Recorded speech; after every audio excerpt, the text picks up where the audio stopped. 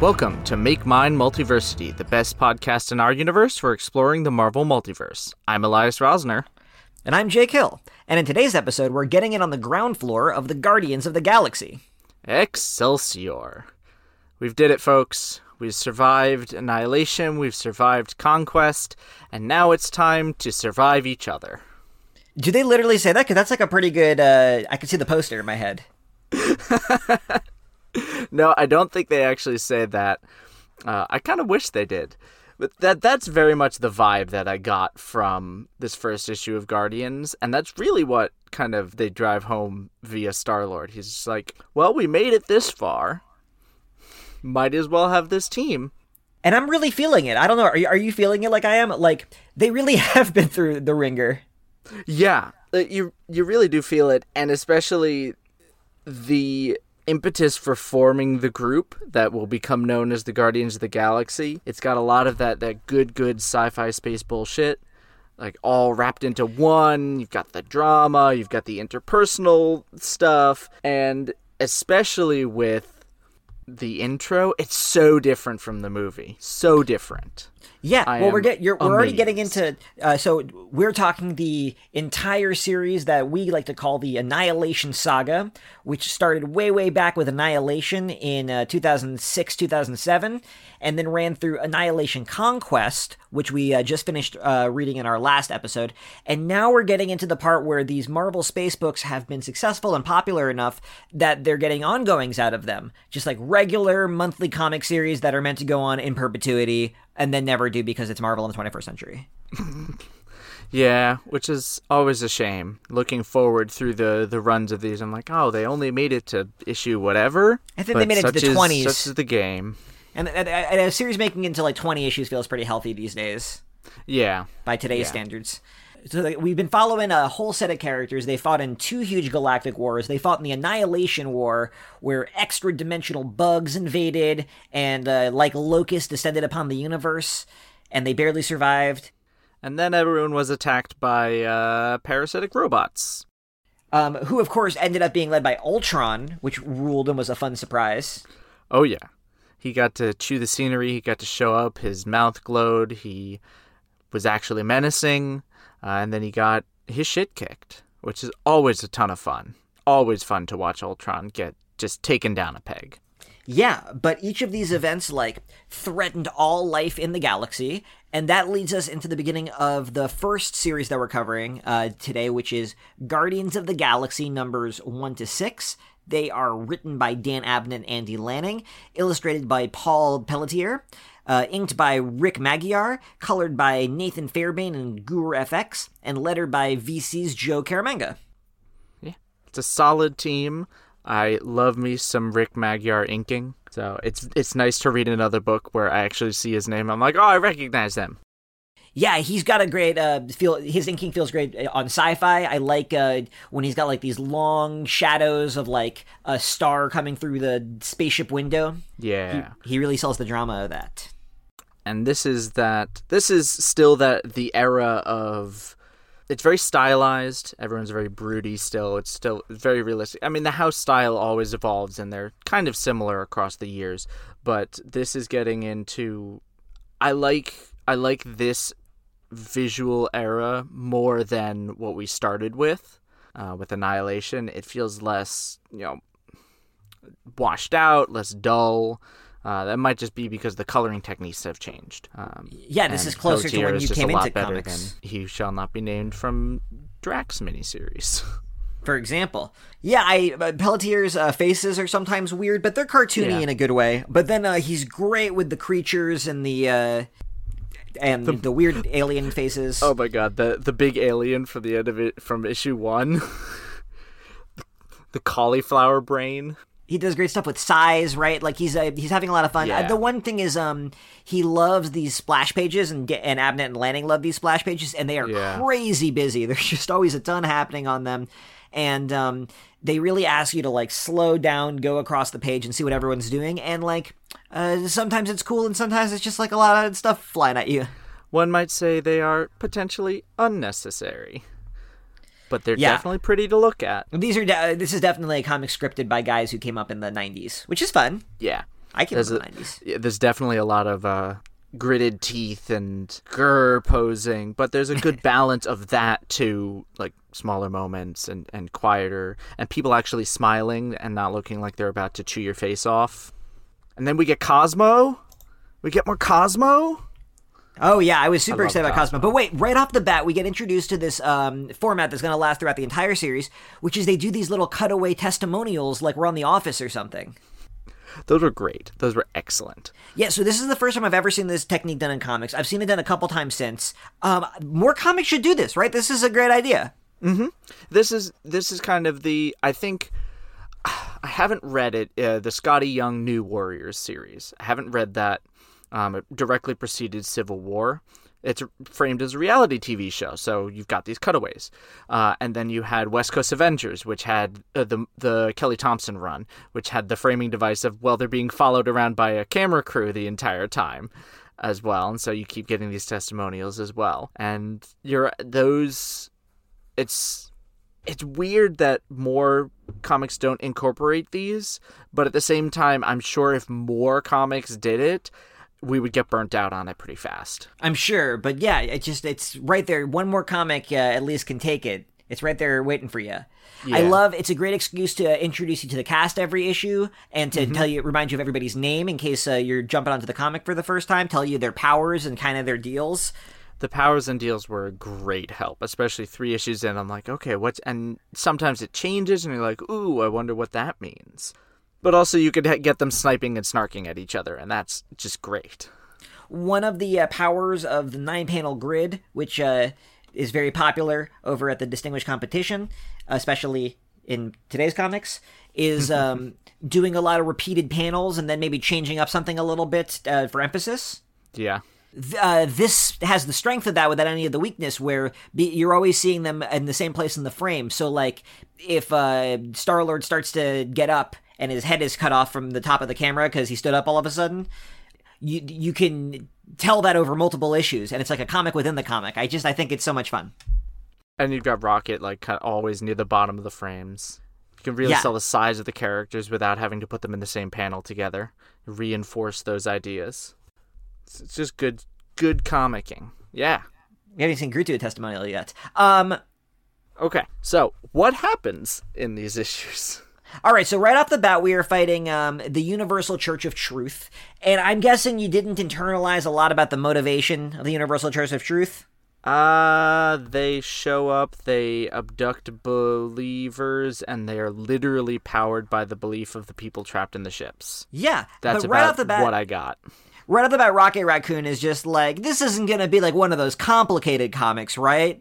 And it's so winking that I feel like right away you're like, okay, just like, I understand what bad guys in a comic book are like. I trust you. I feel like they established this great trust right away. And then, like, yeah, what you said is what you need to know. Yeah. And it helps a little bit that I sort of kind of was introduced to them through the Kate's Guardian series, which I rag on Kate's a lot, and I'm going to rag on him again here, because after I read this, I'm like, oh, he just did this, but worse. Yeah, he definitely was doing his take on these guys. But now that I know the Universal Church of Truth are deeply enmeshed with the Guardians lore, I'm excited to see what happens next. But we open up, and the first issue is basically just one big battle of them guarding the galaxy from this spaceship that's crashing into a star that's also about to blow up. The spaceship is like a cool cathedral. It looks like something out of Warhammer. Yeah. Which Abnett and Lanning also wrote in. They read a lot of Warhammer. Yeah. I see why they like the Space Cathedral Inquisitor guys. Yeah. And then, so the struggle to save the crashing cathedral ship is like interspersed throughout the issue with watching the Guardians come together in like what I think of as a very traditional first issue of a team book issue. Yeah, you got all the big beats, and they keep it intense by keeping you kind of stuck in this battle of them together, and then cutting back to whoever they are, and then having the little aside from the debrief, so you're kind of getting past, present, and future all at once. In a way that really only comics can do. And like you can have all three on the same page. And it keeps the issue moving. None of this drags like this can because you've seen it so many times. But then I also like there's little details that keep the continuity going, like Drax and Phyla are having their heart-to-heart at Moondragon's headstone, which we spent last issue talking about it, gushing about how cool it was. Her fire-breathing dragon headstone. Continues to be cool. But then what I also like is, like, so that continues to be a cool visual signifier that the continuity is coming forward, which really, like, helps me as a reader. That I like that kind of stuff. Mm-hmm. But I also like the new characterization that we're suddenly bringing up, because now Drax and Phyla have this weird thing where, like, she's kind of his daughter-in-law and he is, like, was a completely distant dad, and that's weirdly bringing them together. Even though, like, Drax kind of doesn't want to, just because he wants to be sad dad. Yeah, and all of that feels very 2008 in a way that, like, I watched all those shows that were like that. I literally could be describing, like, season 2 of Better Call Saul. Ooh. That's not this era. That's later. I know, but Breaking Bad was this era. Oh, that's true. That's true. And we also get stuff like Richard and Gamora have like their like a heart-to-heart, and it's like a tough love act. But that was the stuff that you liked right out of Conquest, right? Yeah, but I mean, I found that very funny because it was also kind of a booty call. Gamera's like, I just wanted a booty call, but no, you're trying to get me to like commit to this team thing. No, first we do the booty call. Yeah, and that's all. I like that's all the fun characterizations that we've been slowly building for these guys, and this is where it really comes together, and they feel familiar now. Mm-hmm. I also like that Hala is like the main planet where this is all orienting around after Conquest. A lot of the Guardian stuff feel very, the modern comics feel very oriented around Earth in this way that they can never escape. Mm-hmm. And here they're all so far out distant in the galaxy dealing with other problems that they just like end up on a different planet. They're so far away. Yeah. That strengthens the world building for me. Totally. But after they deal with a lot of Hala stuff, they end up forming and making their base on Nowhere, the giant floating head on the edge of space. And they kind of establish that they can come and go as they please because they've got these special passports that, you know, key them into the teleportation beam. And of course, because you can't have easy travel between anywhere, there has to be constant monkey wrenches. It's just, I found that very funny. Traditional in both this kind of superhero comic and this kind of sci-fi show. Yeah. But having the base on Nowhere was also a good choice because now you can also interact with all these different species when you've got, you know, downtime. It gives them a base of operation that's not kind of boring. There's always something going on Nowhere. Plus, we get more Cosmo. Yeah, I wrote that he was the best boy in the universe, and that we all should hang out with him. That's what my notes say. Yeah, I mean that's true. And also, we get Mantis. Yeah, you were worried about her. We are worried about her because she is our good old Mentat, which is still a word that it's very, very weird. But she's sitting there and she's like, well, I'm not an active field agent, but I'm here and I'm going to just be here to be cryptic. Oh, by the way, they're going to be betrayed in 9 months and everyone's going to die. Bye. I don't think they will be betrayed and killed by one of their own. And like, yeah, perfect Mantis. Yeah, I like that her injuries are still kind of playing into it, but then like immediately is she kicking people who are invading the base, because that's why you put Mantis in the base, so she can kick people there. Exactly. I love her design in this. I think her green antenna lady thing with the swooshy skirt is like a fun play on the uniform. Yeah, and I like her like weird, mysterious, witchy deal. I think she's so fun. I love Mantis in this. I like Mantis in the movies too, where she's like a hippie star child. But it's a very different character. Yeah, I like that. This Mantis is a little scary because she like knows how you're gonna die. She knows how you're gonna die, and she's not gonna tell you. Yeah, but she's gonna remind you that she knows. So that reminds me. So up until this point, this is just like a random Guardians adventure. How does this all compare with you as someone who first met these guys in the movie? I don't know. Because they're the founding ethos are completely different. The modern ones feel like space pirates. They're kind of just running around doing whatever the hell they want. Well, maybe not pirates, but they're that ragtag.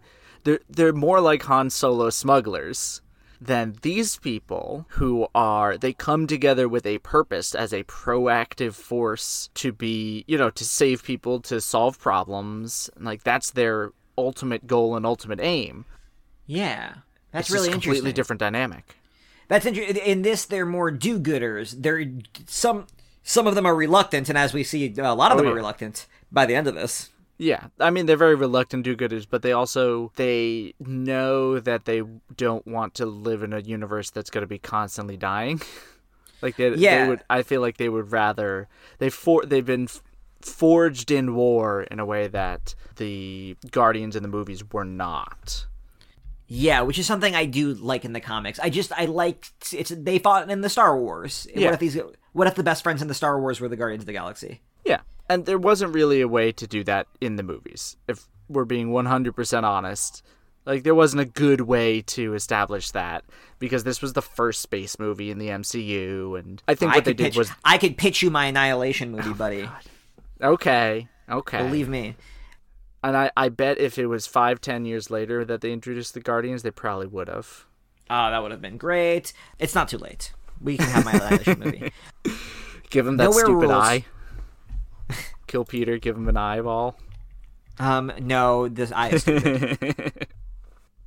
The last specific thing I want to mention in this first issue is, we haven't gone through the roster of the team, which is something I like to do, but I think we'll talk about all of them by the end of this. Yeah. But the first issue ends with a very cryptic and mysterious last panel. Yeah, which is, there's just this thing floating out of a rift. Oh, so ostensibly the Guardians actually have a very simple mission, and it's very, I'm trying to find the word for it, but... You talking about the reality fissures? Yeah, it's a very, very concise mission statement, which is just they're going to seal up all the reality fissures that showed up because of Annihilation punching holes in the universe. Well, it's also and weakening the fabric and whatever. All this mass evil and trauma and murder and stuff is just weakening the walls of reality, and when freaky stuff happens, stuff can poke through, and Adam Warlock can feel that, and that's a whole different vibe from the rest of them, because Adam Warlock is real groovy Doctor Strange on the team. Yeah, everyone else is kind of war space people who are going around either being assassins or whatever Rocket Steel is. Yeah, just like a punk. Yeah. A violent punk. It's also, isn't it so interesting which of these Guardians feels so integral to the lineup of the team? There is no version of this team without Adam Warlock, and he hasn't been introduced at all in the movies. Correct. But one thing I noticed is missing that you have teased should be here is Bug.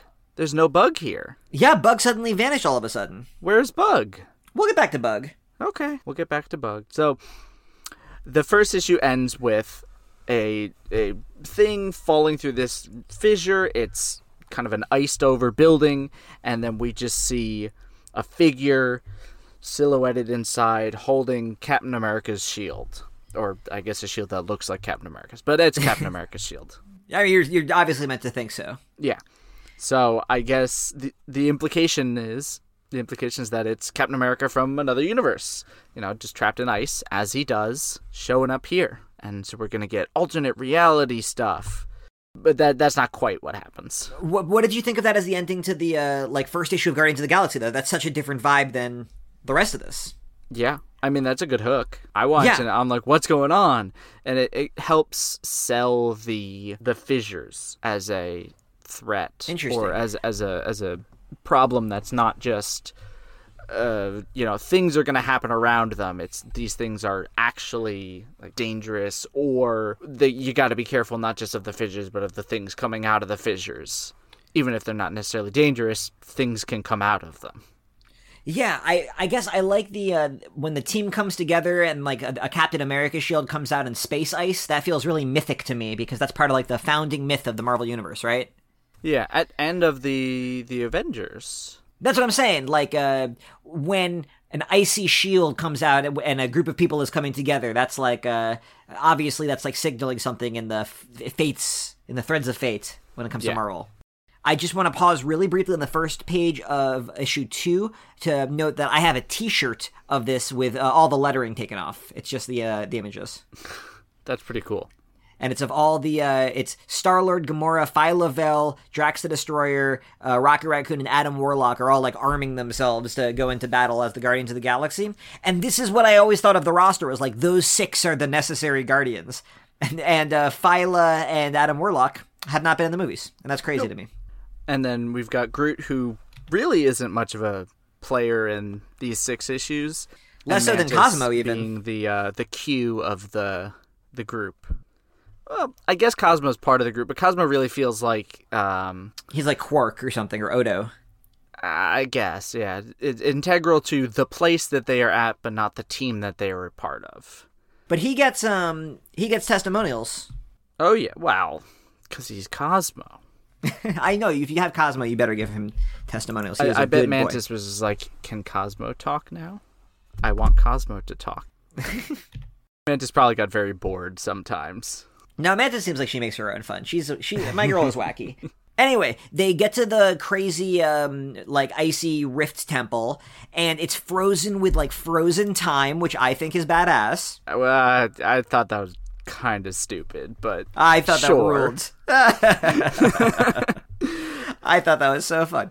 They don't really do anything. It's just frozen time, and it's a visual pun. And then out of the frozen time comes horrible, horrible tentacle creatures with mouths. Yeah, and you have to fight horrible... Of course, you have to fight horrible tentacle creatures when there's a time rift, but that's not what's in the ice. Oh, no. What's in the ice turns out to be Major Victory, Vance Astrovic, of the Guardians of the Galaxy. Name drop. So let me try this as best I can. So Vance Astrovic is a mutant superhero. His name is Justice, and he actually will show up in another story we're talking about today. We've already met him, actually. We met him in the first 3 issues. I was like, this name sounds so familiar. We met him in the first 3 issues of the Nova series, because Nova had the heart-to-heart with Justice. That's right. Yeah, and Vance Astrovic is like an important part of like the Nova mythos because he was on the New Warriors, and he also was on the Avengers on Kurt Busiek's 90s team. But the first time any version of this character showed up was in 1975 as Vance Astro. Sorry, in 1969 as Vance Astro, and that was this version of Major Victory. So there's this whole crazy time travel thing going on where the superhero named Justice in the future will be in this like time-sealed suit as Major Victory and wield Captain America's shield. Okay. Because of the complicated way time travel works in the Marvel Universe, this version, the one that we're worried about for the Guardians, is the Vance Astro of Earth 691. Oh, okay. So what I'm trying to say by that is there is a crazy time travel thing and they're all tied together, but you don't have to go looking too hard for like the causality of it because he is safely from a parallel Earth. Stop worrying about it. Yeah. That's how they do that. That's probably the smartest way to do it, to just get around all the more difficult questions. It's like, we don't want to deal with that right now. Well, it just means they can't break it, but they can still play with it, which they're going to do, because when we see Justice, you know that he's going to become this guy one day, and that's always hanging over him.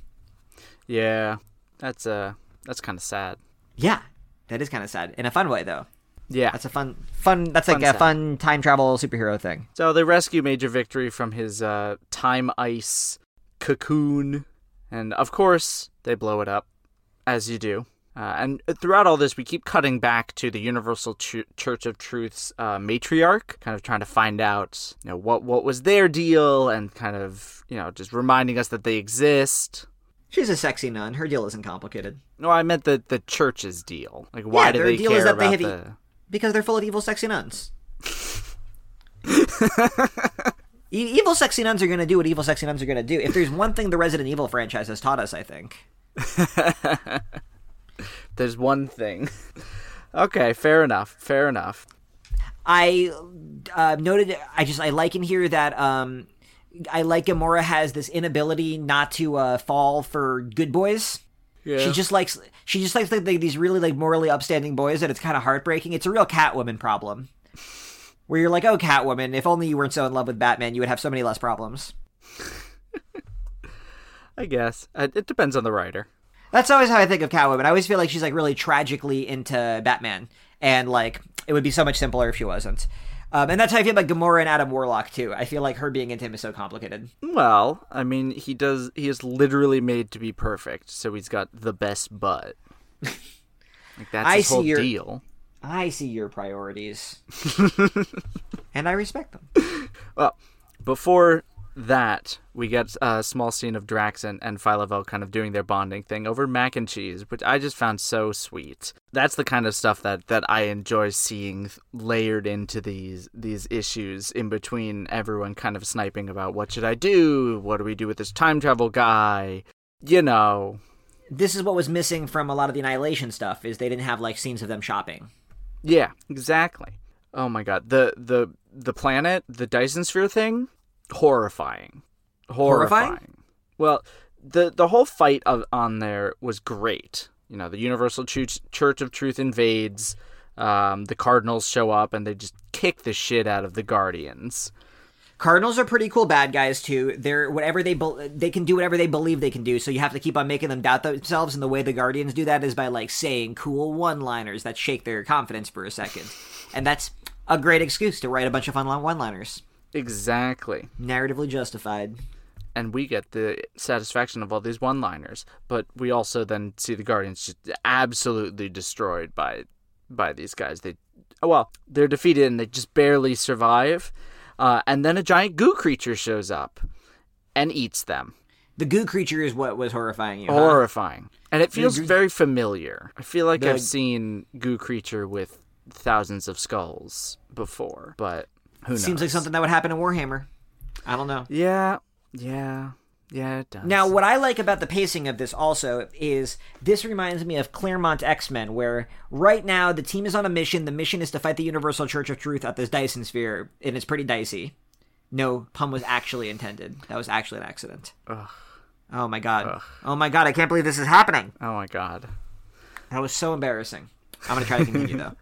Simultaneously, you have the Nowhere back at the base stuff, but then you also have the mystery, the ongoing mystery of who is Vance Astro, and that's kind of compounded by the arrival of another mysterious future Guardian, Starhawk.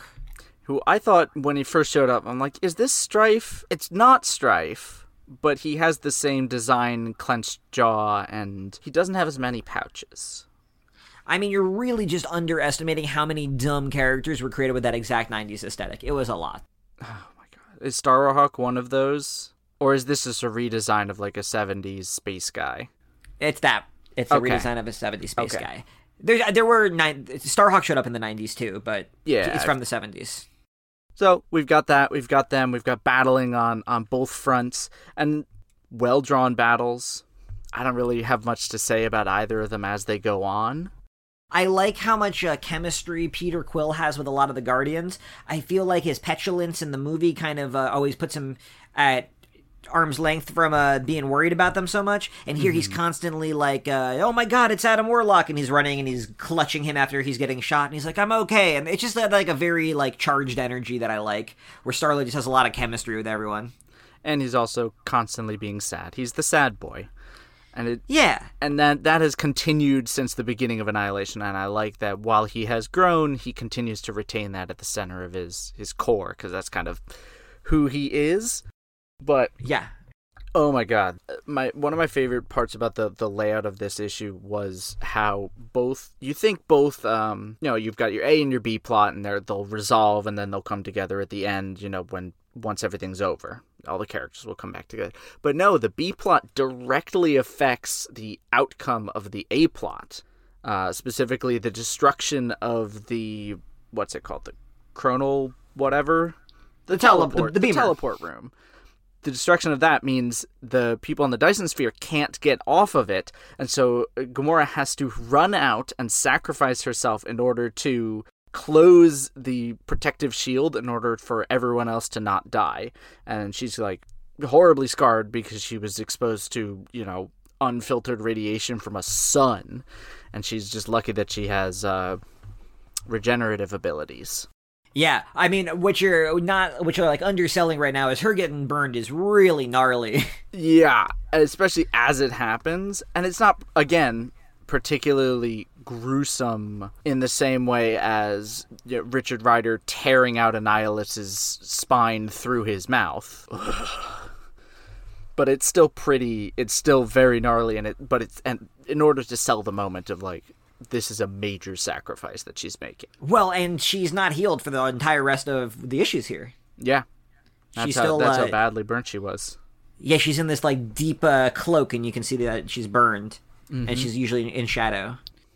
What a great way to tie them together. That was good comicking. Good comicking. Great, like this. You gotta sell an emotional sacrifice. The writing and art teamed up and really sold the emotional sacrifice. And I like that all these threads are building, because now I want to follow this as an ongoing. Like the pace of each of the mysteries fading from view and then coming back in is just right. Mm-hmm. You have just enough answers and just enough, unanswered questions to want to keep going, but feel satisfied at the end of the issues. It's a tricky balance to do, because you don't want people to be just only asking questions and never feeling like they're getting any sense of motion forward on anything, because it'll be revealed later. It's like, yeah, but I need something now. I need to feel like something's being wrapped up, even if it's something small, but we're getting that, which is good. And then we get another question of, well, why did they want to test everyone? Well, it turns out there's a second creepy cocoon at the Universal Church of Truth. Right, and they thought it was Adam Warlock, but Adam Warlock is out and about and thwarting them. Mm-hmm. So what could possibly be in it? Second Adam Warlock. I mean, if you know anything about Adam Warlock, that is not out of the realm of possibility. Oh shit, it's probably the guy whose name starts with M that I can't remember. Adam Magus. Yeah, that guy. The evil Adam Warlock. Yep. Well, we will worry about Adam Magus one day, but for now, I think what we need to do is worry about Secret Invasion, because Secret Invasion is now going to cast a shadow over most of the rest of the issues we have to discuss today. Yep. Which, Have you ever read Secret Invasion? Yep, I read it when we did the best event of the 2000s. I read every single Marvel event that I could, and Secret Invasion was one of them. Read and reread, which means I reread Civil War. I would not call Secret Invasion one of the best events of the 2000s. No, but I read every event. But just in case the listeners out there are wondering, Secret Invasion is like a pretty subpar Bendis event. Yeah. Where the Skrulls are invading Earth through an infiltration, because that's what Skrulls do. Mm-hmm. And that's like a pretty good, like, the laziest pitch on a napkin I've ever heard. Like, yeah, a Skrull invasion. Great idea. Just the particulars of it aren't particularly interesting. Like, which characters are revealed to be Skrulls doesn't really land, and the various ins and outs and battles feel like the most boilerplate Marvel Alien Invasion event now, which they do at least once a year. Yeah. And it has about the same impact as this. And unfortunately, the undercurrent of the entire thing is they keep using the word jihadist. Yes, they do. So... That's the next place I was going with this. And that happens in these issues as well. That's kind of the tone of the entire event. It's a religious attack as perpetrated by essentially the religious caste. No, not the religious caste. That's a Babylon 5 thing. Well, unfortunately, the Secret Invasion comics don't really ever do enough to sell the Skrull motivation on this. You understand that there's a group of religious extremists, and that there's a couple of characters who don't subscribe to that, but the religion is never really clear. And you never really know how they happened to take over what remained of the Skrull Empire. Yeah, the power dynamics don't make any sense. Or the why of any of it. It's a very, as you said, it's a very lazy and boilerplate attempt at kind of making a conflict that feels relevant to today, because we were stuck in the middle of, well, we're still stuck in the middle of the war on terror. So I was thinking about that event was written by Brian Michael Bendis, and I know as a very popular comic writer, Brian Michael Bendis has many critics of many kinds, but I was really trying to get at what is he saying with Secret Invasion? Why is he using the jihadist thing? What's his message here? Why is he doing that? And I was like, because that's coming from the Central book, right? I believe so. Yeah. Yes. Yeah. Because that's the analogy. My purpose here isn't to let Abnett and Lanning off the hook, because I think that they are also subscribing to the political themes of the Central Secret Invasion comic. But I get the feeling that the whole thing is like this model minority thing, where the Secret Invasion is like, well, these are the bad extremists, and of course extremism is bad, but you'll find that there's many non-extremists within their society, and those are the people you should support. Yeah. That's the theme that comes through, because in each of these stories with Skrulls, the twist is always that there's a bunch of Skrulls that were the good Skrulls, and they don't deserve to be murdered. As opposed to the other way around, being there are a small group of really bad Skrulls, and they are giving everyone else a terrible name, and that there are multitudes within all groups. But, well, yeah, that's not really what it goes for. It really plays on the paranoia of everything, and it's, yeah. The thematically sophisticated version of this would, like, try to understand why somebody would subscribe to those sorts of extreme views. Mm-hmm. Like that's the more interesting version of the story. And they really couldn't get past the cocktail napkin that was just like, Skrull invasion, war on terror, and then they all did cocaine. I don't think Brian Michael Bendis ever did cocaine, but it was a real Hollywood in the 90s level of pitch. Yeah. Starring Steven Seagal. This is like a Steven Seagal movie of a Marvel comic. Yeah. Yeah. It's very, very surface level analogy, not super done well. And unfortunately, Abnett and Lanning don't do so much to complicate it.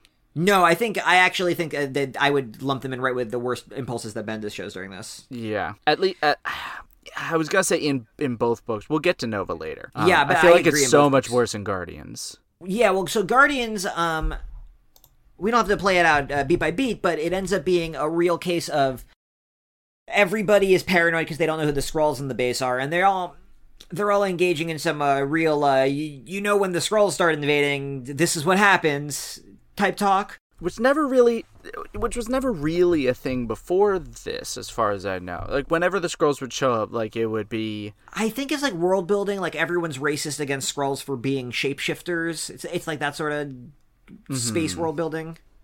I guess. Like, everyone can come together. They're not the only shape-shifting, creature. Yeah, but for whatever reason, everyone on Nowhere can get together and raise a pint and talk about how awful Skrulls are. Yeah. That's like the vibe on Nowhere. And we see this because now there's another faction on Nowhere as represented by the Luminals, who are, of course, you can't have an early 2000 superhero book without an authority figure for the superheroes to flip off as they go do the mission.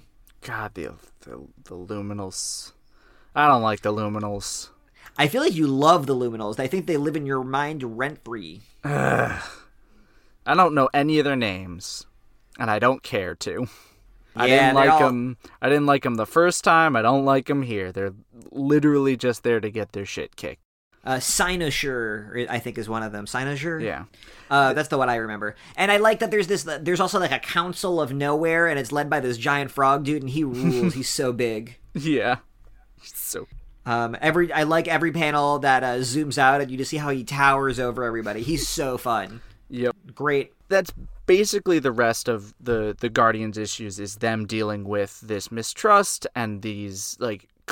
and there's a version of this story that I think would work a lot better, because there's ideas of, utilizing these political situations for personal gain. That's what the Luminals seem to be doing. We don't know why, and that I think is one of the big failings. Like, why do the Luminals just hate the Guardians so much in this way, in order to just be like, they're obviously the worst part about this? And it's like, well, who were the people that blew up as Skrulls? Why are the Guardians the ones to blame? Like, if you're following the train of logic of the story, there are a lot of things that don't make sense in ways that could have been done more interestingly, versus don't make sense because everyone's paranoid, and when you're paranoid, you make crappy decisions. Yeah, although that being said, I really didn't appreciate the political metaphor of it, but like having a bunch of alien shapeshifters infiltrating your group as a second mission is an okay second mission. That would work in a Star Trek episode. Yeah, and the more interesting bits of this are specifically the mistrust with Drax. Like, Drax has been skulking around, doing whatever, visiting the... what's it called? The teleport bay. The teleport bay blew up. We don't know who blew that up. I presume it was Starhawk, because he's just there to fuck with everyone. But that kind of stuff is more interesting. And I like when we get like I like Drax as like a stealthy, thuggish guy, like stalking through the shadows. That's like a cool mode for Drax where he's like a hunter. Mm-hmm. Because he's like real strong, but he's not like Adam Warlock powerful. He's on a team next to some like real cosmic heavy hitters, and he's just like a tough dude. But he takes out like all of the Luminals as he's stalking around on this mysterious mission, and it's leading to a bunch of good like one-on-one scenes between characters, which is why I like this sort of thing. It's like leading to good dialogue exchanges. But ultimately, Drax's plan ends up to be like sort of insane, but sort of amazing. Yeah. So in order to find out who are the Skrulls, he plants a bunch of bombs around, and he sets these bombs off. He has a helmet on. I don't know what the helmet does. It does something. Blocks the bomb, I guess. He blows it up. Everyone dies. Everyone on the entire station. And then 90 seconds. For 90 seconds, and then he, turns it back on and revives everyone. Because that's how that works. Well, and if there was like enough seconds of brain death, that's what reverts Skrulls back into their form. This is a great plan. Why don't we do this all the time with Skrull stories? Because no one wants to have to be because what if the person detonating it is a Skrull? No, well, that's a good idea, too. I just feel like Mr. Fantastic would do this. If Drax would do this, Mr. Fantastic would obviously do this. You're telling me Mr. Fantastic is more moral than Drax the Destroyer? I don't think so. Especially not after Civil War. Which this is. Yeah. Yeah, but, I mean, there's more fighting, and then we have to have, like, 4 renditions of people breaking into Cosmo's suite. So Cosmo has been secretly hiding the Skrulls that are running away, basically the refugees. And this is where that model minority thing comes through the thickest and the worst, where the big twist, it's a twist that the Skrulls that Cosmo's harboring are actually the good kind of Skrulls, not the bad kind of Skrulls. But because Skrulls are usually so duplicitous and terrible, everybody runs in, makes the same mistake of saying, you're harboring Skrulls, and then Cosmo's like, wait, no, it's those good kind of Skrulls that you might have read about in National Geographic or whatever. And then everybody calms down. And yeah, just awful. Well, no, they don't calm down. Cosmo literally has to beam the information into their head before they'll even listen. Oh, well, each confrontation gets more and more hysterical as Cosmo, because eventually Cosmo needs to detonate a psychic bomb and put everybody into blinding pain until they can sort it out. Yeah, because one of the Skrulls saves him, and he's like, all right, now it's time to knock everyone out. Not when the Luminals literally bust in, and they've just not cared about anything for the last 3 days. Fucking Luminals.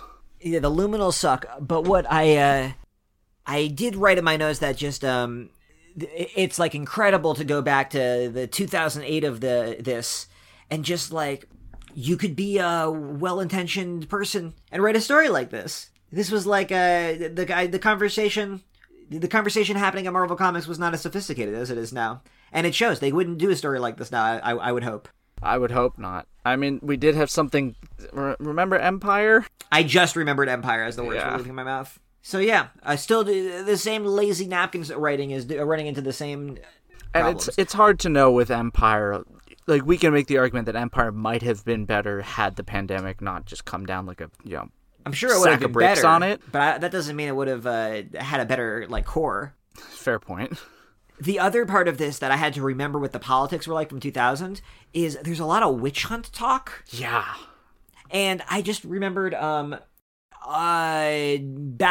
Galactica was doing episodes where they were throwing around witch hunt a lot. And like a lot of political sci-fi was because it was like against the McCarthyism and the canceling of the then called Dixie Chicks.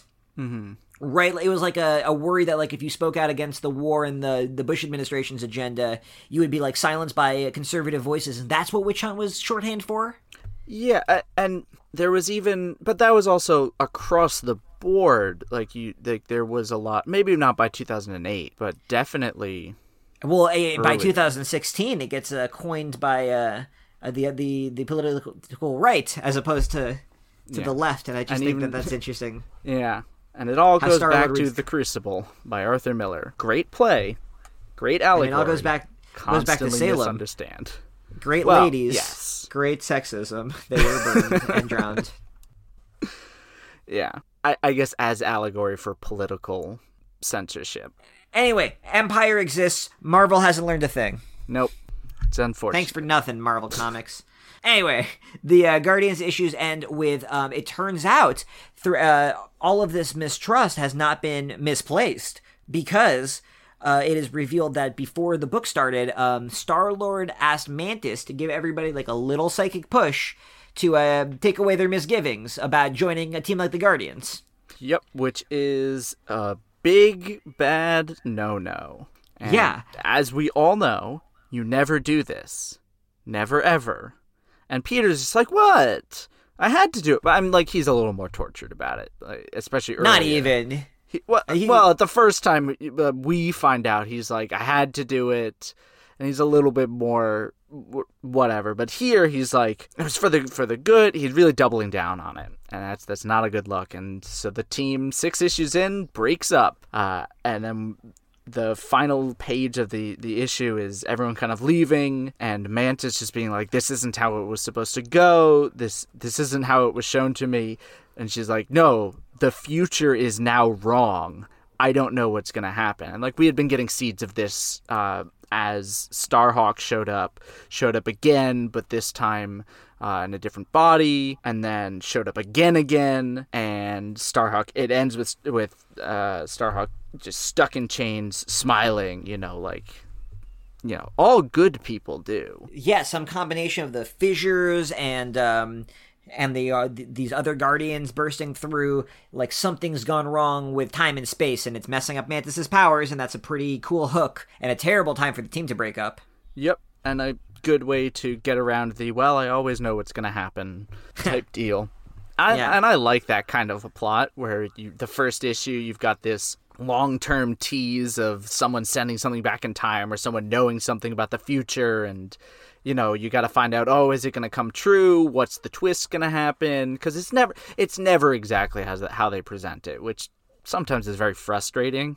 Riverdale did this. I'm like, I was glad it didn't turn out the actual way it was, but also I'm like, come on, double down on that. Come on, it's more fun that way. You never do it. I think Guardians will end up doing some fun stuff with that sort of thing. Well, yeah. Especially because now we've already established, the future she saw, very different. We have no idea what from her, what she remembers is true and what exact, all that stuff. But that's Guardians. Yeah, that wraps up the first 6 issues of Guardians. Do you have any final thoughts? Secret Invasion bad, Cosmo good. Yeah, I think you nailed it. I have nothing to add. Those were the relevant takeaways. We will continue with Guardians next time. Before that, we're going to be talking about Nova, but before that, we are going to be taking a commercial break. Hello, podcast listeners. We're the hosts of the DC3 Cast. I'm Zach. I'm Vince. And I'm Brian. Each week, we discuss most of the new releases from DC Comics, focusing mainly on Rebirth, Wildstorm, and Young Animal. We also look at the news of the week, discuss the film and television adaptations of DC material, and dig into industry rumors. We've also had a number of DC creators on our show, like Scott Snyder, Jim Lee, Christopher Priest, Steve Orlando, and Joshua Williamson. So, if you like Borat jokes, no life, bad Dan DiDio impressions, this is bad, what the and an in-depth look at DC each week, join us every Wednesday morning at multiversitycomics.com, Apple Podcasts, or your podcatcher of choice. Come get Jurgens with us. Okay, then welcome back. That was us talking Guardians, but now we're going to be talking about the Nova ongoing, which I'm kind of surprised to see is climbing up into the 20 issues, right? Yeah, we're covering issues. We're covering a lot of issues. Nova this time 13 through 22, which it's wild to me right now. We talked about this at the beginning, but a lot of Marvel series really don't last past like 12 issues. They get canceled, they're just not given the chance, or they were planned to be, minis or maxis. Like, long ongoings don't really happen so much. And Nova's reached 22 issues. You wouldn't think that, weird space guy with bucket helmet would make it this long, but he does. Yeah, and we're gonna keep on going with Nova. Like, Nova is not over yet. But this chunk of Nova is written by the same writers as the Guardians books, Dan Abnett and Andy Lanning, illustrated by Wellington Alves and Geraldo Borges, inked by Scott Hanna, colored by Guru FX, and lettered by VC's Corey Petit. Always a good team. the first story we're getting here is like a real story you would just get from an ongoing. It is Nova versus Galactus. Yep. It's there's not much to it. We should also mention in the second trade we have one issue penciled by Andrea Davidio, and we've got a couple other inkers. We've got our good friends Nelson Pereira, Anderson Silva, and then Andrea Davidio with Bruno Hung on colorists, and once more Corey Petit on letters. They're The indefatigable Corey Petit. they're so many credits because we covered so many issues. Although these are far fewer credits than when we did all of those miniseries, so thank goodness. Yeah.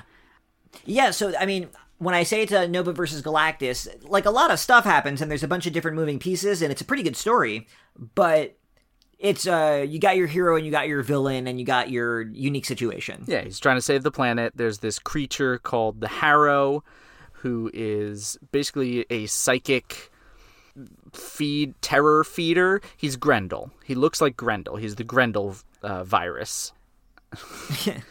Well, its identity gets kind of revealed at the end, which is pretty exciting. But a large part of this conflict is that it's not a question about stopping Galactus. It's already too late for that. He's going to eat this planet. But the planet's having some problems with the evacuation, and Nova is trying to lend his powers to assist in that. And it turns out this planet has some feelings about whether or not the wealthy class or the working class should be able to live or die. And Nova disagrees. Yep.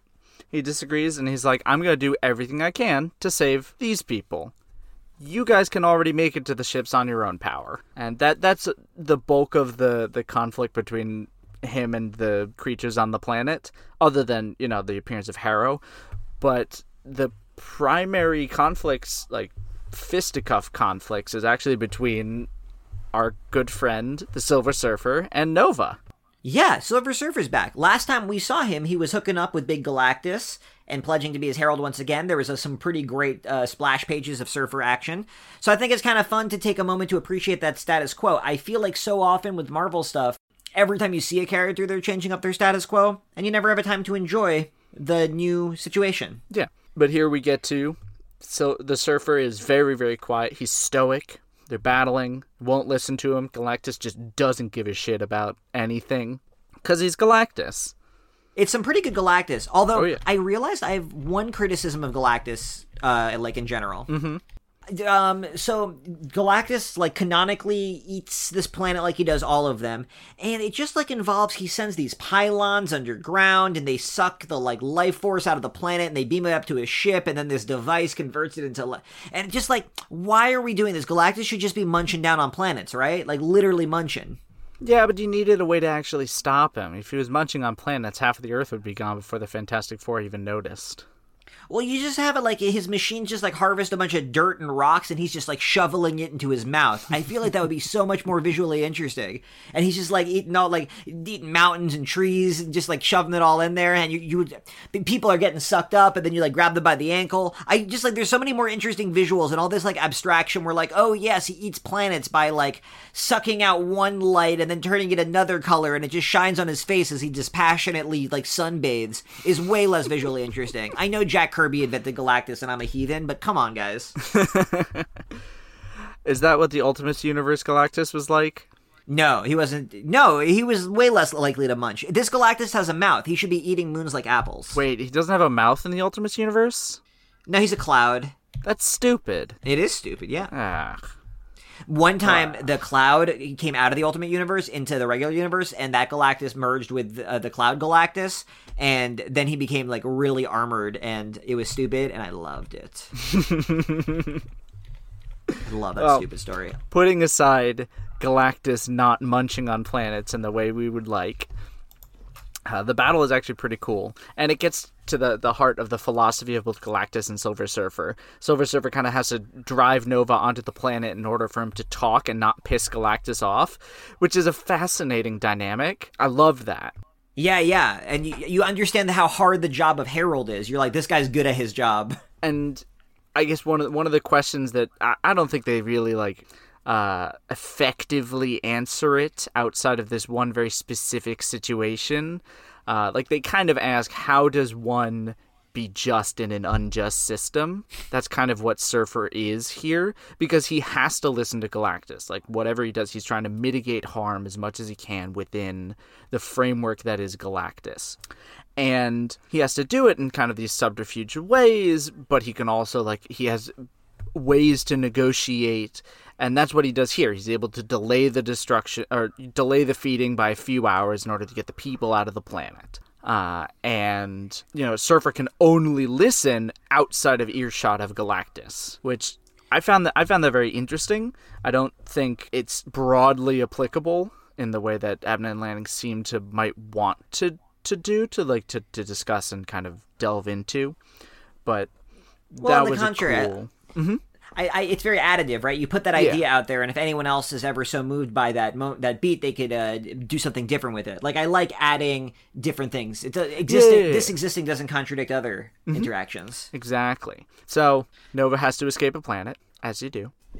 I just like that Abnett and Lanning are nerds enough that they resolve. Nova musters up the entire Nova Force, and it's enough to knock Surfer off his board, but that's it. That's like his hardest hit could, like, knock him for a loop. Yeah, which also then shows, one, how much more powerful he's gotten now that he's actually imbued with full might of Galactus's power cosmic or whatever. He only had a fraction of that before. And how much of a chump Annihilus kind of was, because Annihilus got taken out by Nova, but Nova can't even beat up Silver Surfer. On the contrary, I mean, it's pretty cool that Annihilus, like, took out a bunch of hitters above his weight class by just, like, cajoling and bullying them. That's also true. I appreciate the hustle. Yeah. Annihilus has got hustle, is what I'm saying. And I also like that at the end of the story, the solution, Silver Surfer's solution wasn't like having a debate about like the worth of lives or something. He just like changed the laws of physics so that there wasn't a problem anymore. He's just like, okay, your ships can't take off because of the electromagnetism. They're shielded now. I am God. Fuck off. I can do this. Leave. You're right. He didn't delay it. He just made so the ships could leave. Yeah, he's just like, this isn't worth the conversation. I can just change the laws of physics and then there isn't problems anymore. I don't know why you're like, it's so annoying that these are problems for you. Just take care of it. Like, he's so impatient, and I appreciate that. Yeah. But Nova stays behind to try to, make sure everyone leaves, and he gets stuck there. So he has to do something rash and reckless and disobey World Mind as World Mind yells at him again. And he flies up. It's basically just this giant Archimedes screw that he flies up, but made of energy.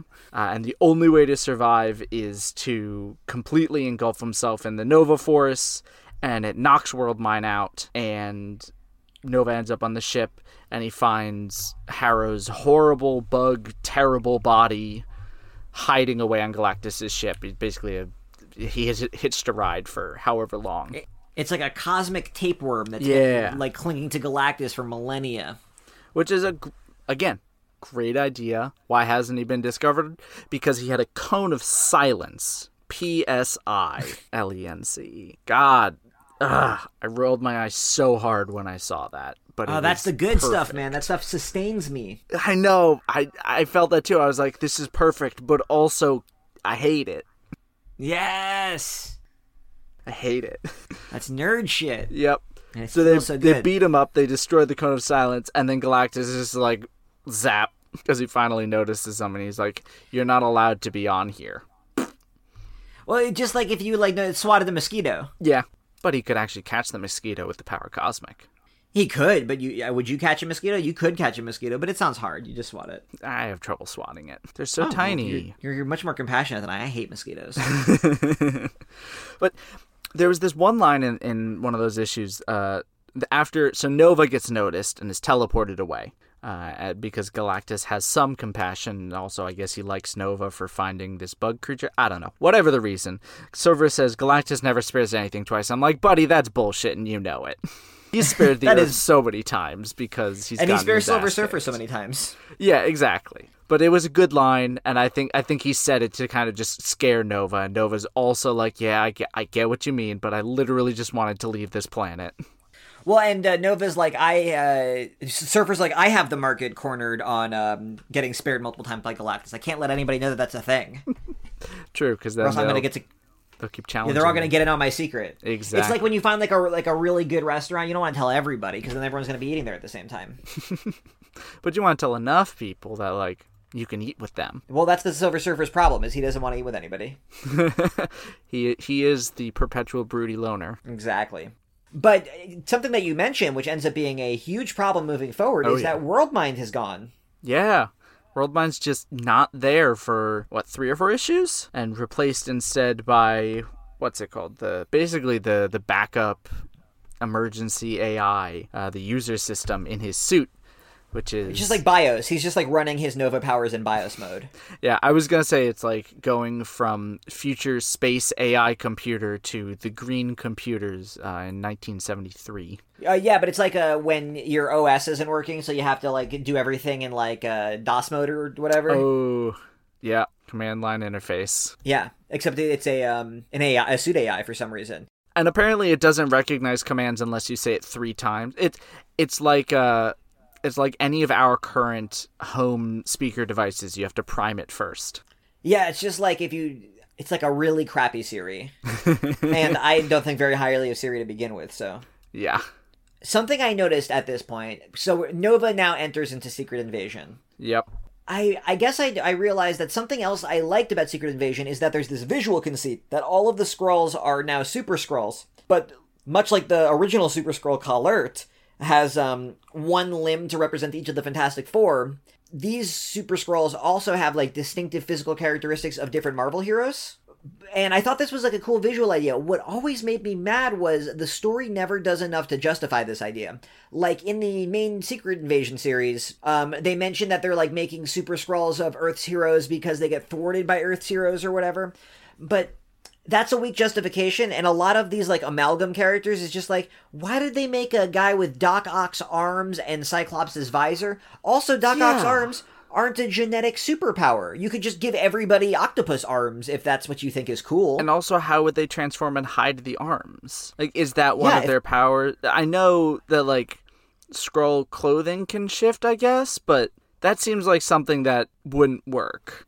Yeah, just it's a really cool visual idea, but no thought goes into it. And the more you think about certain powers, like, I saw one Skrull has, like, the Black Bolt mask. Mm-hmm.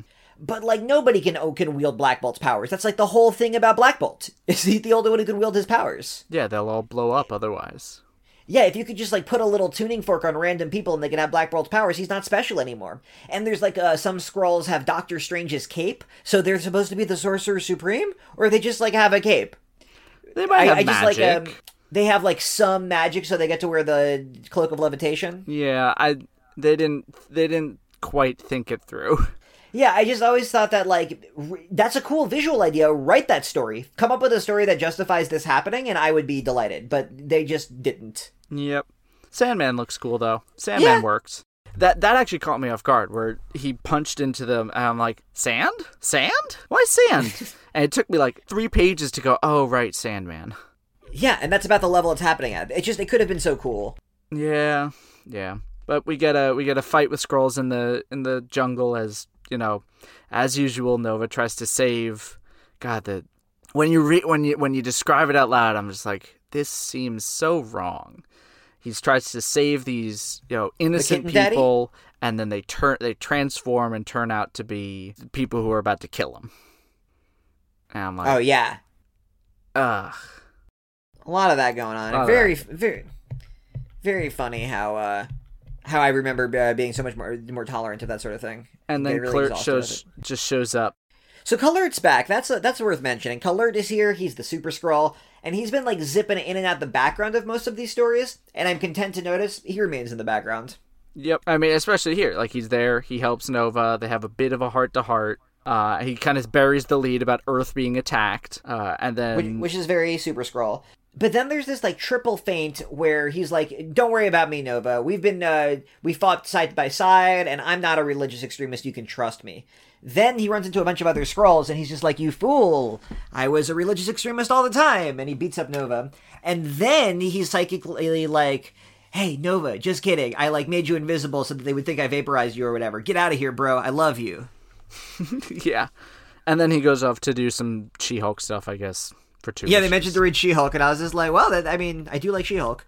Why did they need to do that? They could have just...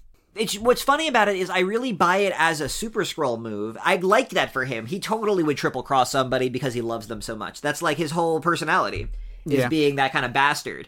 It's just that the themes of the Secret Invasion story are so shitty that now the thing that he's lying about is being a jihadist or not. Yeah. And that just like makes the whole... It's just like, oh, guys, it's like, yeah, just don't like, call Super Skrull... the kind of idea that he like this isn't what he wanted way back in the original Super Skrull miniseries. Like, this is kind of what he punched his commanding officer about, kinda. Yeah, I'm just picturing myself being a Muslim reader and just being like that's not even what that word means, you fucking Bendis. I think you have to expand that out to all of America, possibly Europe. Too. I like it. I don't even think I don't want to be the non-Muslim explaining what jihad means on a podcast. Just that, but Bendis should also not have wanted to be that guy. Yeah. And Bendis is just as urban and Jewish as I am. Yeah. And like my discomfort from like explaining this in public should have been his discomfort from publishing this in a comic that's going to get turned into a Disney Plus series. Yeah. Right, there's gonna be a Samuel L. Jackson show out of this, like a fun Ben Mendelsohn, Samuel L. Jackson being like an odd couple going on space adventures, and then some kid's gonna be like, oh, I wonder what this comic's like, and it's gonna have the word jihadist on every other fucking page. Yeah, I guess that's kind of like going from Captain America: Civil War, which was not the strongest movie, to Civil War. Much worse. Much worse. I'm not going to try to rank which one of them is a more jarring transition from screen to page, but like... Well, we don't know yet. Right. But just like it's really... I'm really banking that Disney Plus isn't going to make a show about Skrull jihadists. God, I hope not. Blessedly, Nova gets to Earth, and he confronts his terrible parents. But this time they're so cowardly because of the Skrull invasion that they're just like, save us, Richard! You're right. Which is like... It's like some fun comeuppance because they're such monsters last time we saw them. They're just such bad parents. Yeah. God, that annual. I like that they continue to be bad parents, though, just now they're pathetically bad parents, and you really feel Richard's longing for them to earn his respect. Mm-hmm. And they just, like, never do. It's just tragic in this way that really has some bite. Yeah. Well, we don't really see much of them for the rest of this section. Like, we get a little more later, but not much. Yeah, because now we are making our way to a really weird location from Marvel lore, and that is Project Pegasus. Which I know jack diddly about. There's so many like government acronym agencies that are like pseudo paramilitary in the Marvel universe, and they come and go, and I feel like the hot spot of them was the early 2000s, but I'm sure they've been introduced forever and a day, because there was always the grand sci-fi, like B-movie sci-fi tradition of, here's some government agency, they're coming in to do something, they're under DARPA, and they give a fancy fun name. So what I love about Project Pegasus is they are one of the less coherent acronym organizations in Marvel Comics. Project Pegasus stands for, Pegasus is an acronym standing for Potential Energy Group / Alternate Sources / United States. Yeah. They had to figure out a way to make it. It's there in one panel, which is very helpful. I appreciate that. Because even they don't know what it stands for. Right. They need to write it. Everyone's always looking up at the wall like / United States. Right. So from that name, you'd be like, oh, so they like experiment with like alternate fuel sources or something? And sometimes they do that, but really what they are and what the role they mainly serve is they're the warehouse from Raiders of the Lost Ark. Project Pegasus is like where the S.H.I.E.L.D. takes all the artifacts and the Infinity Stones and everything, and they put it in like a big base and they study them. And that's like mainly what goes on in most iterations of Project Pegasus. Sometimes it's also a supervillain like containment prison type thing. Okay. And I feel like none of that comes across clearly here. They're really generic-y. You see that they're like inventing robots, and you just figure they're like a defense contractor. Yeah, and you even get some of the less fun parts later. Like when you see some of the design, I'm like, why? The fun part about Project Pegasus, I guess, is there's always a superhero is always the director of security there. And this time, it's everyone's favorite, Darkhawk. We weren't recording at the beginning when you just like recited your ode to Darkhawk to me, right? That was before we were on the air? It was before we were on the air. Guys, Elias loves Darkhawk. I love Darkhawk. I'm very excited for more Darkhawk. I'm glad that Darkhawk is getting the love that he deserves because he's just one of the weirdest characters out there, and we need more stories like this kind of space stuff in the Marvel space, because it's been mostly like Asgard and maybe some of whatever was going on with Guardians, but there really hasn't been a lot of like Marvel cosmic space stuff, and this is the kind of BS I love. Yeah, and there's a lot of good BS here. So Darkhawk is working with director Grunwald, of course named for Mark Grunwald, who created, among other things, Project Pegasus. And I think he did Darkhawk. That may make sense. I think you're right. And we also got to talk a little bit about Robbie Ryder, the little brother of Richard, who works here as, like, an engineer? I guess. I kind of really like Robbie Ryder. He's something. Obviously, he Tom sucks. Tom DeFalco and Mike Manley. Ah, there you are. There we are. Grunwald did create Project Pegasus, though. Yes. I think that Robbie Ryder is a great addition to the Nova supporting cast, much in the way that, like, Peter Parker has, like, annoying characters who are fun because they're annoying, like Flash Thompson and J. Jonah Jameson. I like having Robbie as this, like, annoying little brother. Yeah, he fills that role very well, and he's fun. But I guess I just don't. He's not given a lot to do, and then he's roped into all the stuff with later with the Nova stuff, and I'm like, I just don't like that stuff on principle. That's fair. That early, some of that conflict is a little forced, but I like what they set up. Their brotherly dynamic is very nice. Like, it's a good, even though it's not necessarily like cordial and positive all the time. Like, it feels like a real relationship. Yeah, especially with, they have really different skill sets. Robbie is obviously much more of a nerd, and Richard's, like, much more of, like, a man-of-action jock. And, like, Richard went off and became, like, a war hero, and Robbie gets that, and he's, like, a scientist at home, but he's got, like, a chip on his shoulder about it. Yeah. It's like, yeah, it's obviously not, like, setting the world on fire with originality, but I think it's, like, a solid dynamic and a good addition for the pathos of the book at this point. Exactly.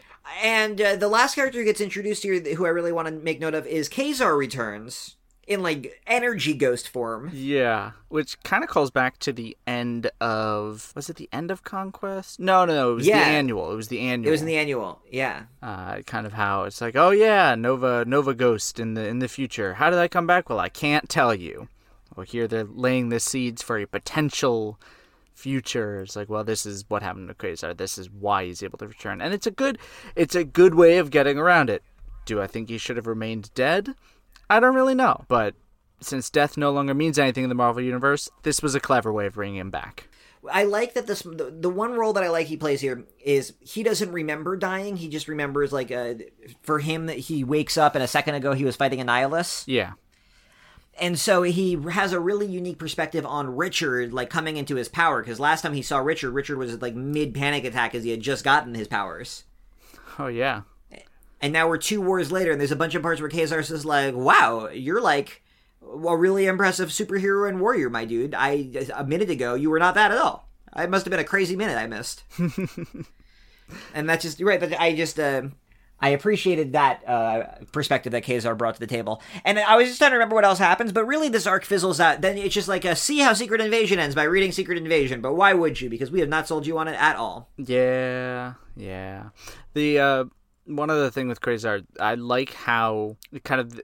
They don't explain it this way, but this was how I chose to read it, that because the quantum bands, they're similar to... I don't know if they're similar or the same thing as Captain Marvel's. Are they the same thing that Captain Marvel used? Yeah. So you trade places with someone else, and oftentimes that was someone being just hanging out in the negative zone, as far as I remember. Because when we read the Kree-Skrull War, Rick Jones is hanging out there every time they switch places. So I'm like, well, yeah, of course his spirit got sent to the negative zone and was just stuck there as energy. That makes sense.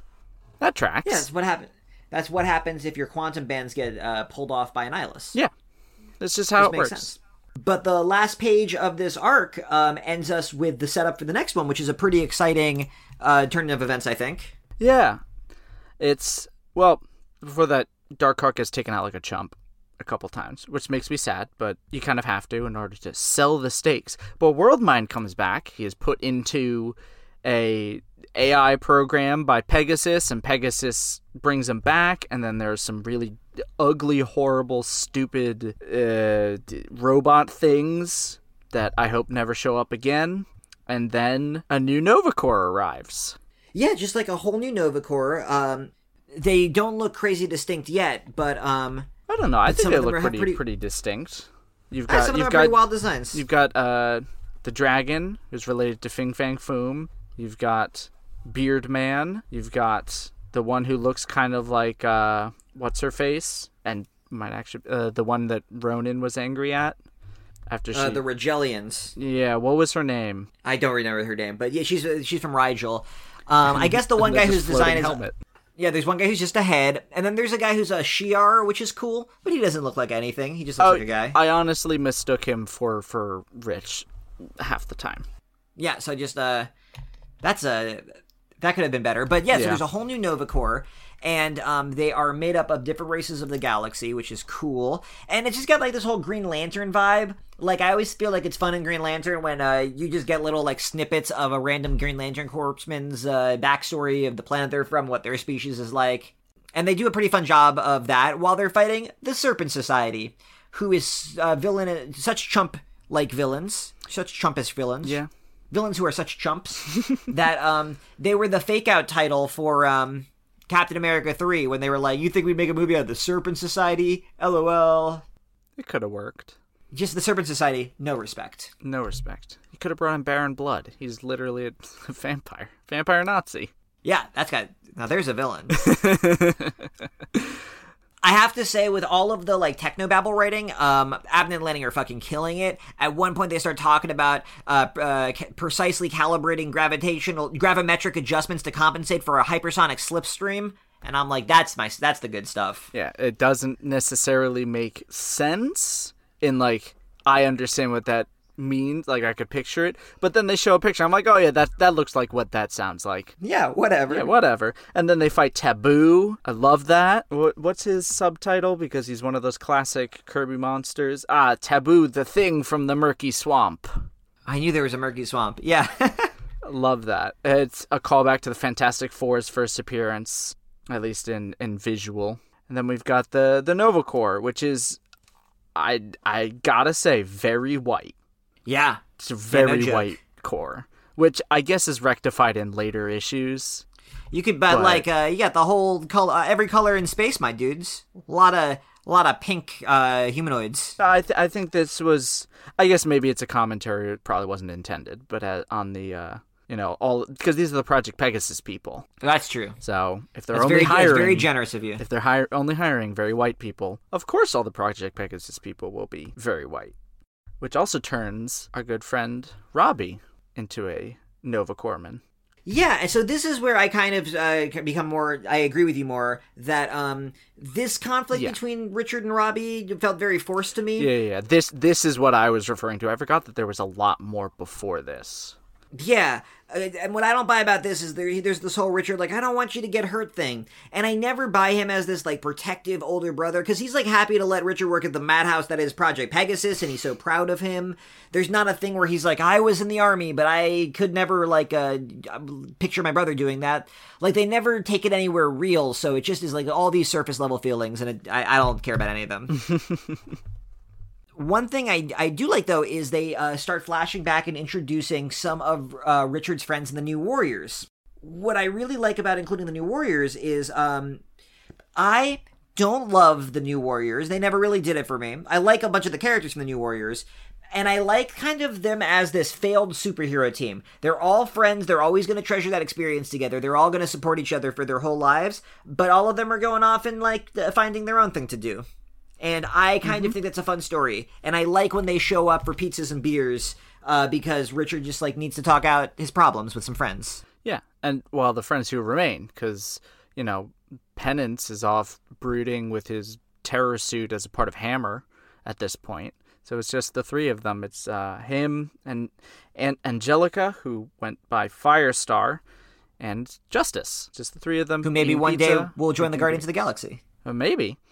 But this is just a small thing. I kind of wish that they had gone full on like ye old era art style for the flashback panels. Like it does feel distinct, but not as distinct as like they might do today.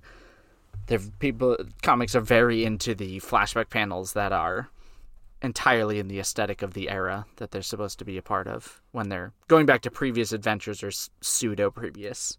Yeah, that move was kind of invented in this era, and was very subversive and surprising. I guess it's become more commonplace. I guess I really like that kind of stuff. I love it too. Like when Jessica Jones did it in Alias for the first time. Mm-hmm. That was like in 2002. That blew my mind. Excellent. Yeah, the stuff between Richard and Robbie doesn't really do it for me. But what's cool is you're watching the Nova Corps build, and Richard is like really reticent about it. Richard's really concerned about how quickly the Nova Corps is growing. Again, they don't do a great job at selling his motivation here, but I feel close enough with Richard that I appreciate that he's just having like a very emotional breakdown. Yeah, and we've established before that he did not want to rebuild the Nova Corps, and there's also been like a little bit of attention that I had picked up on in previous issues before we even got to this conversation, or at this point in the story, that he didn't want to make the Nova Corps, and there was a point where he definitely could have started rebuilding it, even in small ways, and it felt a little like something was keeping him back, and it wasn't just regular caution, like it was some sort of fear, and it was never articulated. And here he kind of articulates it, and they try to draw it back to, oh my god, I'm blanking on it, Ko-Rel. Yeah, she's really weighing on him. Yeah. He talks about last time we tried to deputize someone, she died. Yeah, and Worldmind did that not with him. It's not like he deputized someone. So, I mean, he's never deputized someone. I think it would have been a little more powerful if he had started to try to build a Nova Corps again, instead of like in that one emergency situation, and then something tragic happened as well, or like the people were just like, I can't handle it, take it back. Yeah, I agree with you. There's a lot of opportunity here because there's just like a lot of stuff coming at you very fast. The next thing that comes at you is you find out the next step in Worldmind's plan. Yeah, which is drag Ego the Living Planet into orbit. With that big old red nova starburst on his big old planet head. Yep. And it seems that Worldmind has overtaken Ego and subsumed him. And that just struck me as odd and uncomfortable. And I was getting some serious identity crisis vibes. That was actually more so earlier with all the mind wiping. Yeah, when I was starting comics for the first time, I think this was the first time I ever met Ego. He doesn't really do anything. He's just kind of here. I mean, well, he'll be around for a little bit, but what an impression this guy makes. Oh, Ego yeah. is just he's a big bearded face in the sky. It's a great look. Spooky. But tensions are rising between Richard and Worldmind. And what was killing me about this is I really felt like they did a good job building the friendship and the trust between Richard and Worldmind for these previous couple of adventures. Yeah, and then it's kind of all just pissed away. And watching it pissed away is heartbreaking because you realize that something is terribly wrong. There's just like all these red flags, and Worldmind's building up an army against Richard and doing all this creepy stuff while he's sleeping. Yeah, and apparently it had been going on for months. Which that's the part that didn't track for me. I think I could have believed it if post, shut down and restart. That's when this started. Like he started building the core from there. But the fact that he had been planning this for months under Richard's nose and before that, it just didn't strike me as right. But I guess something's not on the level. Yeah, I guess they were trying to kind of just show that Worldmind had been dissatisfied with what was going on and was kind of stuck in this and was working around it. Because we had been shown that Worldmind has taken over Richard in his sleep before, and that was in the first couple issues, and freaked out his parents. That's right, in this very series. Yeah. And, we're going to have a little bit more to say about Worldmind. I just briefly want to touch upon, there's a big stretch of pages where Richard has a meeting with the Fantastic Four. Yeah. And I wrote, the F4 were such squares in the early 2000s. It's just, like, crazy how these guys are all a bunch of fucking losers, and I never would want to read about them if this is the first time I was meeting them. Yeah, and, like, Worldmind shows up, as well as his younger brother, to just be like, this guy might not be on the level anymore. and you should just believe us. And like they're like gaslighting him, and it's some real shady stuff. And the Fantastic Four don't pick up on any of it. Like, they don't even try to understand Richard or like even try to help. They're just like, well, I guess you can leave now. That's so Reed, though, right? Obviously, Reed would be like, a smart computer is telling me that this man is crazy. He doesn't have agency anymore. A smart computer that has already impressed me. Yeah. But, Ben comes off like a grump and a jerk. Johnny comes off as a sleaze. Sue comes off as a doormat. And Reed is a super creep. It's just like, I get why people, a lot of people our age don't like the Fantastic Four. Because this is what they were like for a lot of our formative years. Yeah. Yeah. But when this escalates, it gets really freaky. Like when the walk-up where Worldmind is calling Richard to like the tribunal in Ego. Mm-hmm. That's when you're like, oh no. And then all my notes are like, red flag, get out of there. Richard, buddy, you better turn around. The calls are coming from inside the house. Yeah. Like, there have been lines about, like, there's no questions. And we had seen, like, with Robbie. I do think they lay the groundwork for, like, something's wrong with Robbie well enough. Because there are lines earlier where which contradict what he had been saying when he was just a part of Pegasus, when he was talking about his brother, like how he sees his brother and how he sees their relationship, and like, yeah, he's jealous and he's sad that he wasn't a superhero, but like he at some point was like, that wasn't really something for him, especially not the Nova style. And now that he's a Nova, everything's hunky-dory, peachy keen, and he's siding with Worldmind, and he's like completely undermining his brother. Like, it's a complete 180. And Rich is just so stuck in his head he doesn't even notice. And and he could, like, there's enough where he's like, maybe I am. Maybe the Nova Force did affect me in some way. But he doesn't want to test it. If he was more grounded in a strong motivation, then his doubt would have felt more meaningful. Yes. As it stood, the entire thing was kind of flat, so when he was just like, maybe I don't believe the thing I was saying a second ago, I was like, you didn't sounded like you believed it then either, my dude. Yeah. But so, while I wouldn't say it was shocking, the depowering of Richard is so, like, visceral and feels so like a violation. Like the close-ups of his hands and feet as the armor is getting sucked off of him. It's brutal. Yeah, and he gets thrown back down to Earth in this way, and he crashes like a meteor into his own backyard. You really, like, feel his rejection, but at this point you're like, oh, Richard, you are in trouble, my friend. Mm-hmm. And so we end our reading today with issue 22. Now, issue 22 starts off with this, like, weird sequence where we're just meeting these everyday people who are about to get recruited by Worldmind as Nova Corpsmen. And this montage of, like, everyday people in 2008 was really weird. Why do you say that? Oh, now. You didn't mean, like, reading it then. No, reading it now is very weird. There's a cop in D.C., a firefighter in Paris, a ranger who's fighting poachers in Kenya, a shopkeeper in Tokyo, and a lifeguard in Sydney, Australia. And it's just like, and these are the people of the world. This is the that the Worldmind deems worth it. I guess it's just that I'm very interested in, like, when you look at X-Men from 1975. The fact that there's a German guy and a Russian guy and a Native American guy and an African woman, that's like a sampling of, like, and an Irish guy. This is what Chris Claremont was looking at his newspaper and saying, like, these are the different groups of the world, because that's where he's seeing stories being told in, right? Mm-hmm. And so just Abnett and Lanning are doing the same thing. They're looking at the world in 2008. They're just like... poachers in Kenya. That's the type of people in Kenya who Worldmind would recruit. And it's just like, but where did that idea originate? Yeah, and we don't really do anything with any of them either. It's just kind of it's not good or bad. It's just like it's just like an artifact. It really tells you about how people were then. And it makes me wonder, a little bit of a tangent, how Busiek would have handled this story, because not that it feels like a very Busiek move, but Busiek is always very concerned with, the people on the street. How do they view this world? And this is, literally picking from Earth the kinds of people that Worldmind thinks should be Nova Corps. Yeah, I agree. That Busiek would have found, like, a deeper story with the perspective of the machine.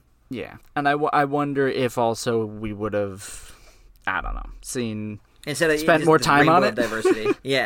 Yeah, because so the majority of the issue is Richard setting like a honey trap to capture Robbie long enough to ask him what's up. And sure enough, he frees Robbie from World Mind's influence long enough that Robbie's like, oh yeah, this is wrong. World Mind is like controlling me with endorphins and hormones. Subliminal messaging.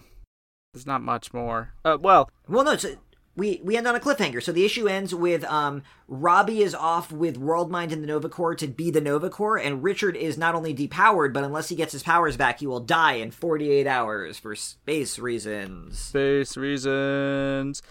My guess is his body was like irradiated by the Nova Force, and removing it meant that his cells weren't that strong, and they're slowly decaying. Yeah.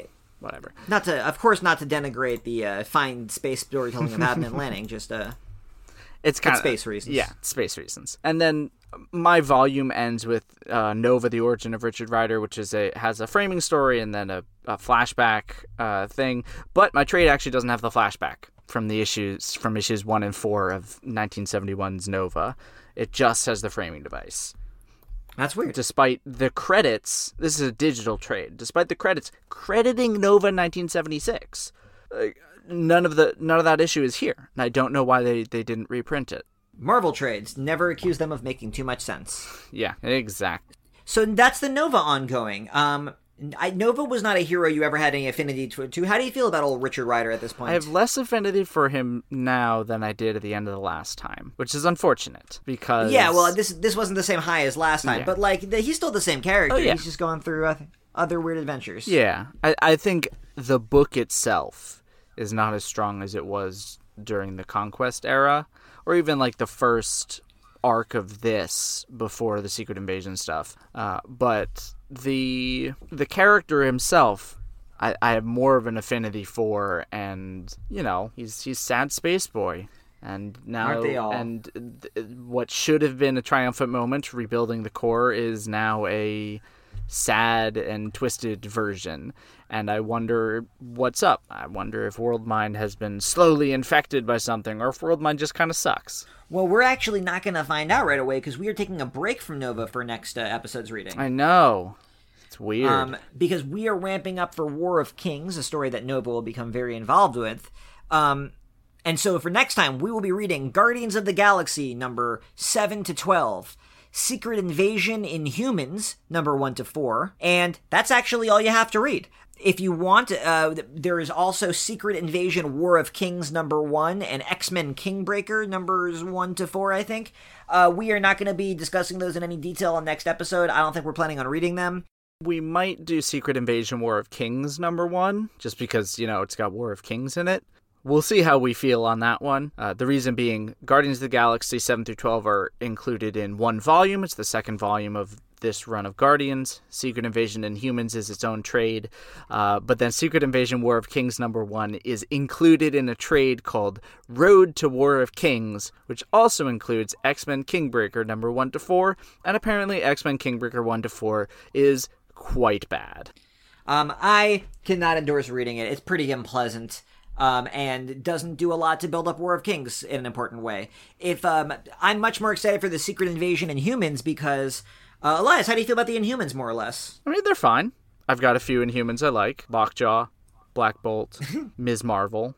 Well, a couple of those Inhumans are going to be involved. This is going to be like our big introduction to the Inhumans, who are going to play a pretty major role moving forward. That's exciting. Yeah, we have now reached the part where I've heard of War of Kings, and I have no idea what it's about. I can sort of figure out what Annihilation and Conquest might have been about. War of Kings, I've got nothing. Oh, well, there's some kings, and they're going to go to war, and might be surprised at which of those kings they are. But we won't really get there for another couple episodes. First, more Guardians. So, Jake, yes. Where can they find you on the larger interwebs? Well, you can mostly find me writing for multiversitycomics.com. It's a pretty great website, and that's where I write the Mutantversity column where we discuss all things X-Men. And you can also find me on twitter.com, the bad website, and you could find me at rambling_moose.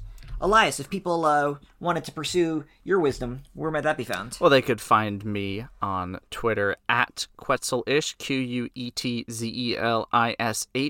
That is a secret government acronym that will only be revealed 30 issues in, and it won't stand for anything interesting.